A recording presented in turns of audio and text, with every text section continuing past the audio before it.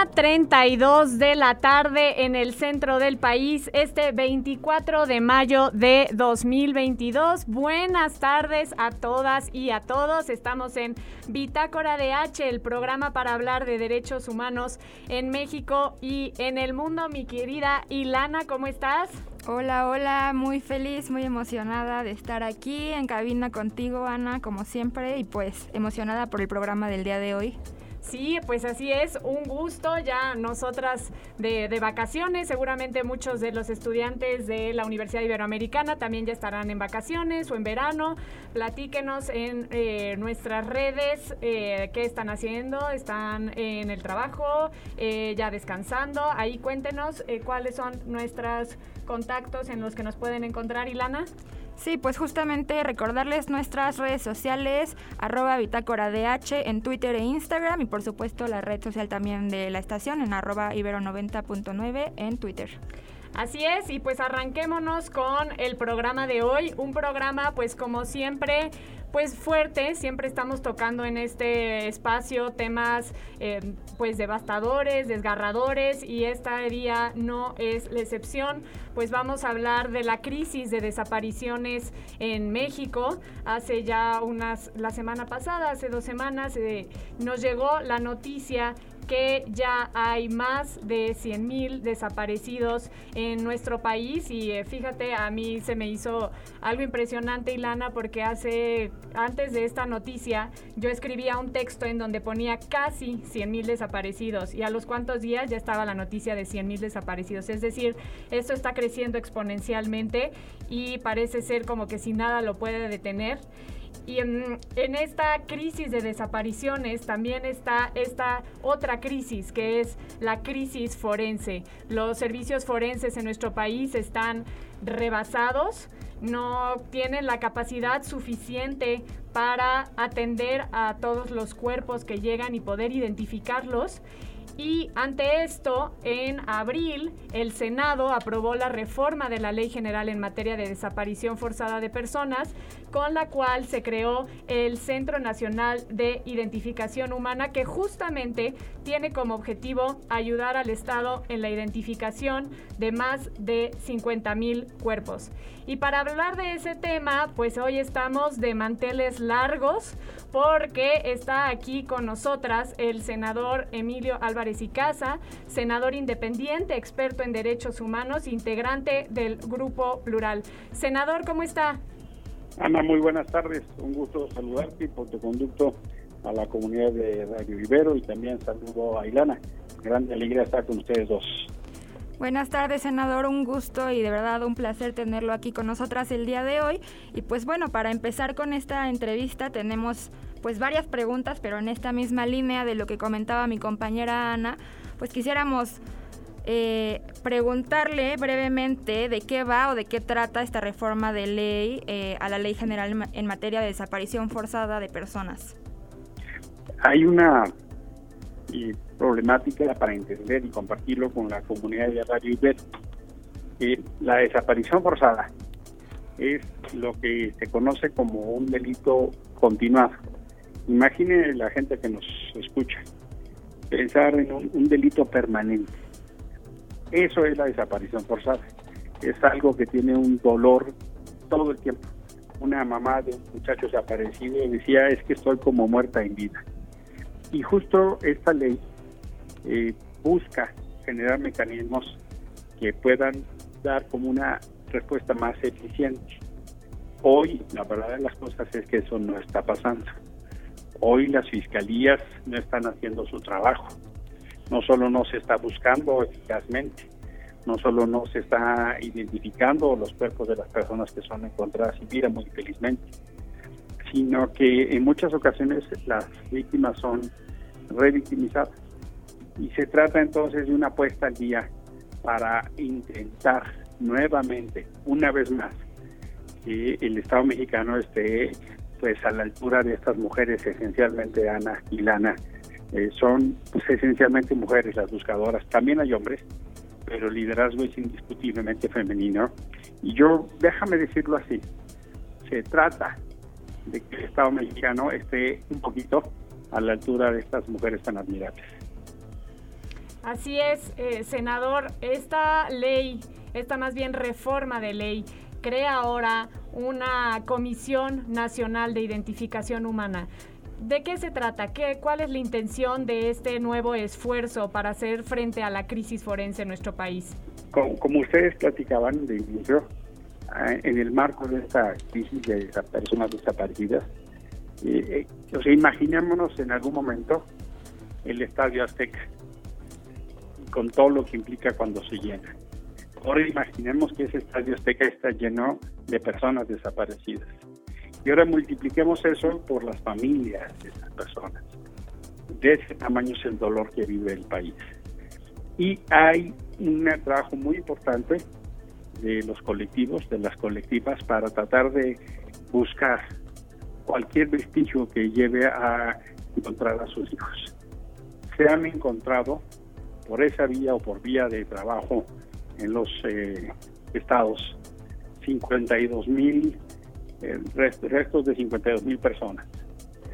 Es una crisis forense, como ustedes anotaban, y necesitamos entonces acelerar el proceso.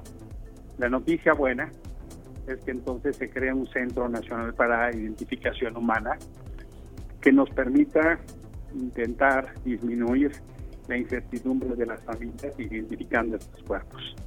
Esa es la buena noticia.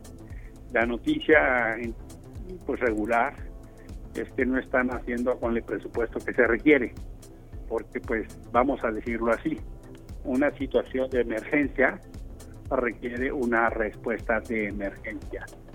Se ha creado el centro, pero se ha tomado la disposición administrativa, esencialmente por la mayoría legislativa de Morena y sus aliados, que no tenga más presupuesto de momento.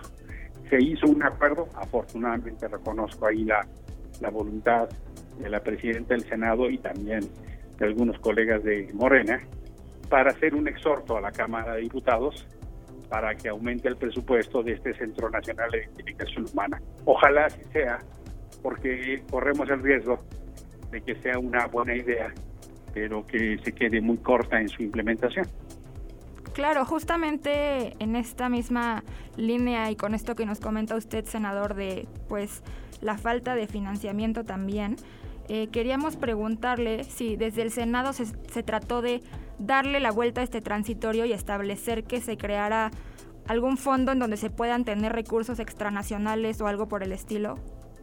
Muy infelizmente, debo que decirlo, se está consolidando una tendencia desde la llegada del secretario Ramírez de la O a la Secretaría de Hacienda, donde ponen un transitorio, no solo en esta ocasión, sino en otras, de que no habrá o más recursos, o incluso en el futuro no habrá, o sea, están generando por ley un mandato para que no puedan crecer, lo cual es una forma muy, no solo limitativa, sino peligrosa, porque una cosa es que tú digas conforme a la disponibilidad presupuestal, y otra cosa es que digas por ley que no va a crecer. ¿Y cómo le hacemos para estos temas, como por ejemplo la emergencia y la crisis forense que tenemos, que son nuevas, que requieren un esfuerzo pues de puesta al día? Se creó entonces ya repetidamente este mecanismo de este transitorio que se refiere. Tuvimos una discusión muy fuerte, decidimos sí aprobar la ley, esencialmente por un llamado, por un clamor, por una exigencia de los familiares de los desaparecidos, pero también ellas mismas y nosotras en el Senado decidimos insistir, y hubo un acuerdo plural representado en la mesa directiva del Senado, que representa a todos los que estamos en el Senado, de manera que se hiciera ese llamado. Puede haber mecanismos internacionales, sí. ¿No es necesario ponerlos por ley? No. Pero la verdad de las cosas es que uno sí se pregunta, Ana, Ilana, ¿por qué si hay recursos para incrementarle a las Fuerzas Armadas 80% el presupuesto en lo que va de esta administración y no hay dinero para identificar los cuerpos de las personas desaparecidas en México? Es un tema de prioridades. Los presupuestos reflejan las prioridades. Si la familia te dice, los papás, no, mira, para nosotros la prioridad es la educación, pero nunca le ponen un peso a los libros de los hijos, nunca le ponen un peso a los materiales, nunca le ponen un peso al internet, y si ves que el papá gasta en cervezas, y si ves que el papá gasta en un coche nuevo, pues dices, no, dicen una cosa, pero hacen otra. Un fenómeno similar, pero a nivel macro, es lo que está pasando. Así es, y además de digamos, pues también se está hablando de una incoherencia, ¿no, senador? Yo lo veo así, como que por un lado están dando, digamos, como se diría, tole con el dedo, creando un Centro Nacional de Identificación Humana, pero por el otro se está viendo una mayor militarización y que es un contrasentido y una incoherencia, senador. ¿Cómo lo ve? Y estoy totalmente de acuerdo, porque mira, sí, qué bueno que entiendan, que sean sensibles al problema de la desaparición, pero si lo entienden y no hacen el esfuerzo eficiente y suficiente para enfrentarlo, pues francamente entonces es una simulación. Y claramente hay acciones donde dices, pero ¿cómo así que las Fuerzas Armadas ocupan la centralidad que están ocupando? ¿Cómo así? Incluso, por ejemplo, hay mucha responsabilidad en los gobiernos estatales, en las fiscalías, tanto la General de la República como las estatales. Bueno, ahí entonces se puede emplear el liderazgo y decir, vamos a empujarlo. Ese liderazgo que el presidente empleó, por ejemplo, para promover su revocatoria, lo podría emplear para decir, bueno, vamos todos los gobiernos a ponerle dinero, a ponerle recursos, a ponerle prioridad para que todos respondamos a las víctimas. No se trata de que sí, que si no. La gente lo que quiere es la respuesta. Y honestamente, cuando tú tienes una ley que por ley, increíblemente, una iniciativa como el Centro no te permite tener más recursos, pues yo sí me quedo con el sabor de boca del engaño. Sí, por supuesto, y es una situación sumamente complicada y desafortunadamente no tenemos mucho tiempo, pero es un tema que da para muchísimo y en este sentido queremos hacer una última pregunta como para empezar a cerrar y queremos saber, senador, ¿qué piensa usted? ¿Es suficiente un programa que haga frente a la crisis forense o qué se necesitaría para también empezar a hacer frente a la crisis de desaparecidos, ¿no? Que es lo que la primera causa, por así decirlo. ¿Por dónde empezar? Yo creo que hay tres fenómenos que hay que claramente identificar. La primera, necesitamos como país parar, evitar que sucedan más desapariciones. Increíblemente, México es un país donde siguen presentándose desapariciones. Cuando estuvo el Comité de Desapariciones Forzadas de las Naciones Unidas, en 2 semanas desaparecieron 112 personas. Si sigue la tendencia como va, este gobierno va a ser el gobierno con más personas desaparecidas. Punto 1, evitar más desapariciones, y eso tiene que ver con irnos a los factores de origen de quienes generan estas desapariciones, que son esencialmente la combinación de fuerzas criminales en contubernio con sectores públicos. 2, necesitamos que los que ya están desaparecidos sean identificados. Y déjame ponerte el ejemplo cuando pasa un tsunami o cuando pasa un terremoto. La comunidad internacional se vuelca en solidaridad porque los recursos de un país no son suficientes. Algo así tenemos que hacer. Tenemos que pedirle a la comunidad internacional, al Comité Internacional de la Cruz Roja, a distintas entidades de los países que nos vengan a ayudar en una emergencia de 52,000 cuerpos sin identificar. Es un estado de emergencia y hay que reconocerlo así. Tercero, necesitamos la acción de la justicia, porque si las fiscalías, la General de la República y las de los estados siguen con estos extraordinarios márgenes de impunidad, la pedagogía, el mensaje, el simbolismo es que es un delito que se permite y no pasa nada. De manera que estas 3 acciones y otras, por ejemplo, que ha propuesto el Comité de Desapariciones Forzadas de Naciones Unidas tendrían que implementarse, pero con ganas de hacerlo, no con ganas de simular, porque los discursos no cambian las realidades. Es la política pública, es el presupuesto, es la acción concertada la que hace que esto cambie. Así es, ahí está. Y para cerrar, quiero permitirme, senador, decir una frase que usted dijo en el Congreso, y es así: necesitamos una política a la altura de la dignidad de las víctimas y no nos vamos a conformar con menos. Senador, darle mucho las gracias por estar aquí de parte de Ana, de parte mía y por supuesto de parte de Bitácora DH como equipo y de Ibero 99. Ha sido una entrevista sumamente enriquecedora, sumamente triste también hablar de este tema como siempre, pero darle las gracias por estar aquí y a quienes nos escuchan decirles que no se vayan porque seguiremos hablando de la crisis de desapariciones en el segundo bloque. Por ahora vamos a una pausa a escuchar una canción con motivo de esta misma temática que se llama La memoria de León Gieco. Regreso de escuchar esta canción llamada La memoria de León Gieco. Pues en el bloque pasado estuvimos platicando con el senador Álvarez y Casa y ahora tenemos otra invitada para este segundo bloque en donde estaremos hablando de desapariciones igualmente, de un informe que ahorita les comentaremos un poco más de qué va, y para eso tenemos el día de hoy a Marisol Méndez, que es coordinadora del Estado de Derecho en la Fundación para la Justicia y el Estado Democrático de Derecho.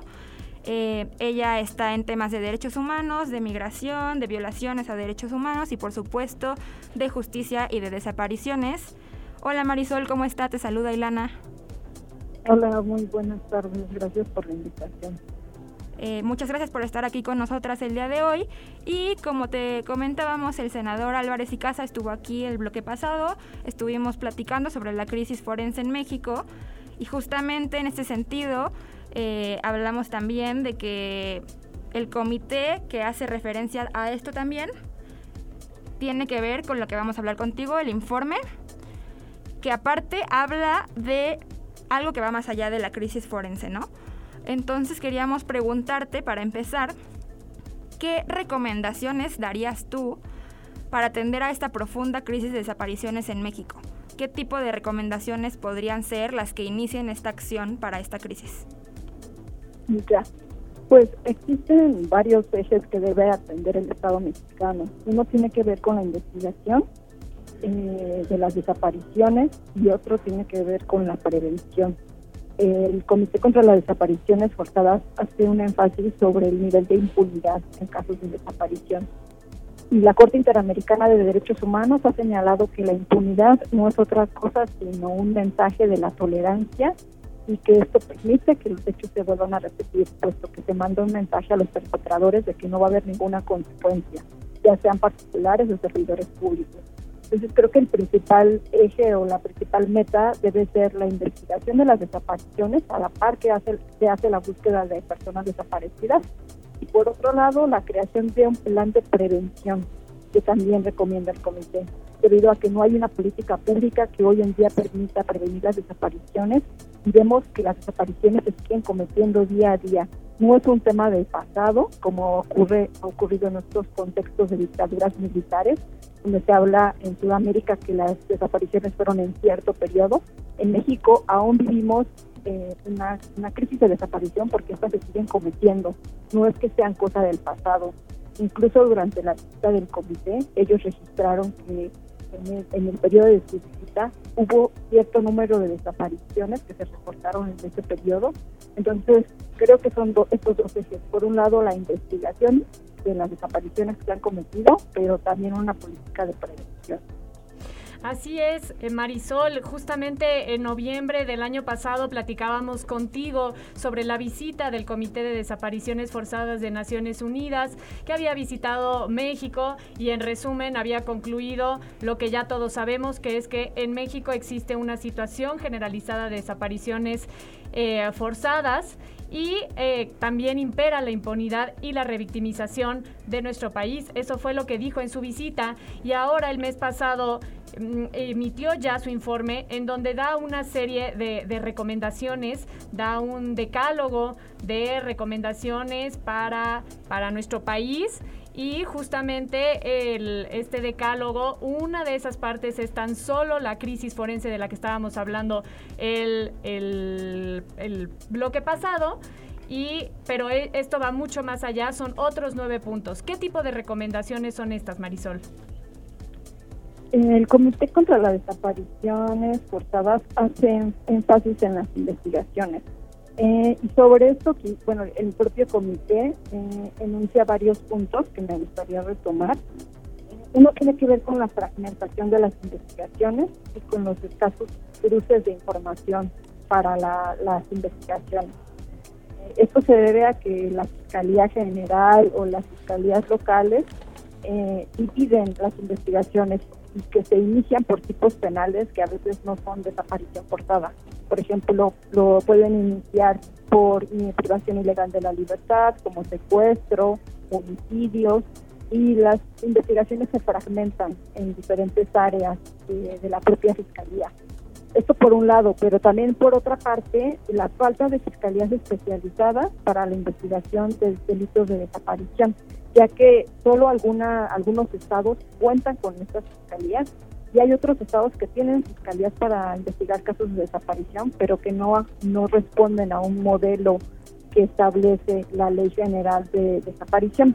Hay varias fiscalías que no cuentan, por ejemplo, con unidades de análisis de contexto, que para estos casos son muy importantes para ir definiendo e identificando los modus operandi, cuáles son las características de las víctimas, cuáles son las características de los perpetradores, y para ir ubicando también focos rojos, dónde son las zonas donde mayormente se cometen las desapariciones y qué tipo de desapariciones se cometen, porque somos un país muy grande. Las desapariciones que se dan en el norte del país son diferentes a las que se dan en el centro o las que se dan en el sur.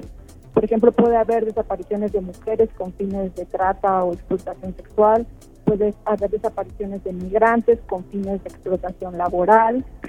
Hay diferentes tipologías que deben identificarse, tanto por las fiscalías como por las comisiones de búsqueda. Y una de las recomendaciones del comité es justamente el fortalecimiento de las capacidades técnicas, tanto de las comisiones de búsqueda como de las fiscalías, tanto a nivel federal como a nivel local, y también aumentar la coordinación interinstitucional. Algo que es muy necesario y que el comité visibilizó es la falta de coordinación entre las autoridades, tanto a nivel federal como a nivel local. Y esto no permite que se puedan hacer y seguir hipótesis de investigación o hipótesis de búsqueda de desaparecidos, porque las autoridades no se comparten la información. Es común que la Fiscalía General de la República no comparta información con la Comisión Nacional de Búsqueda porque creen que existe una división tajante entre la búsqueda y la investigación, y esto no es así. La búsqueda y la investigación se nutren una de la otra y es necesario que compartan la información que se obtiene para poder tener hipótesis de localización, poder encontrar a las personas y poder avanzar también en la definición de responsabilidades. El comité también hace énfasis en que no se está investigando suficientemente la posible participación de autoridades en las desapariciones, no solo por acción, sino también por omisión o por aquiescencia. Esto significa que las autoridades pueden tener conocimiento de las desapariciones cometidas por grupos de crimen organizado y que no han hecho algo para frenar estas desapariciones de las que tienen conocimiento. Por ejemplo, en el contexto de la migración. Aquí hay autoridades que se vinculan a veces con desapariciones que pertenecen al Instituto Nacional de Migración y no hay investigaciones suficientes. Nosotros desde la Fundación acompañamos casos de grandes masacres como en San Fernando, en Cadereyta, que al día de hoy no existen responsabilidades definidas de servidores públicos, a pesar de que en los expedientes hay indicios de que pudiera haber participación por tolerancia o por aquiescencia. Así es, Marisol, pues se nos está acabando el tiempo, tanto que decir. Invitamos a los radioescuchas que lean este informe. Es un informe de 30 páginas, lo estaremos poniendo en nuestras redes sociales para que vean más a detalle que el problema en nuestro país es holístico, es complejo y hay que atender varias facetas de este. Entonces, pues te agradecemos mucho, Marisol, el que hayas estado aquí con nosotras y pues sabes que estos micrófonos siempre van a estar abiertos para ti. Muchas gracias a ustedes y invitamos a que esta audiencia dé seguimiento al informe, ya que en agosto México debe presentar un informe de resultados y de cumplimiento de las recomendaciones del comité. Pues ahí está, no quitaremos el dedo del renglón y por lo pronto nosotras nos despedimos. Muchas gracias a todos los que nos escucharon, gracias a Controles que siempre nos apoyan y se rifan. Nos escuchamos el próximo martes.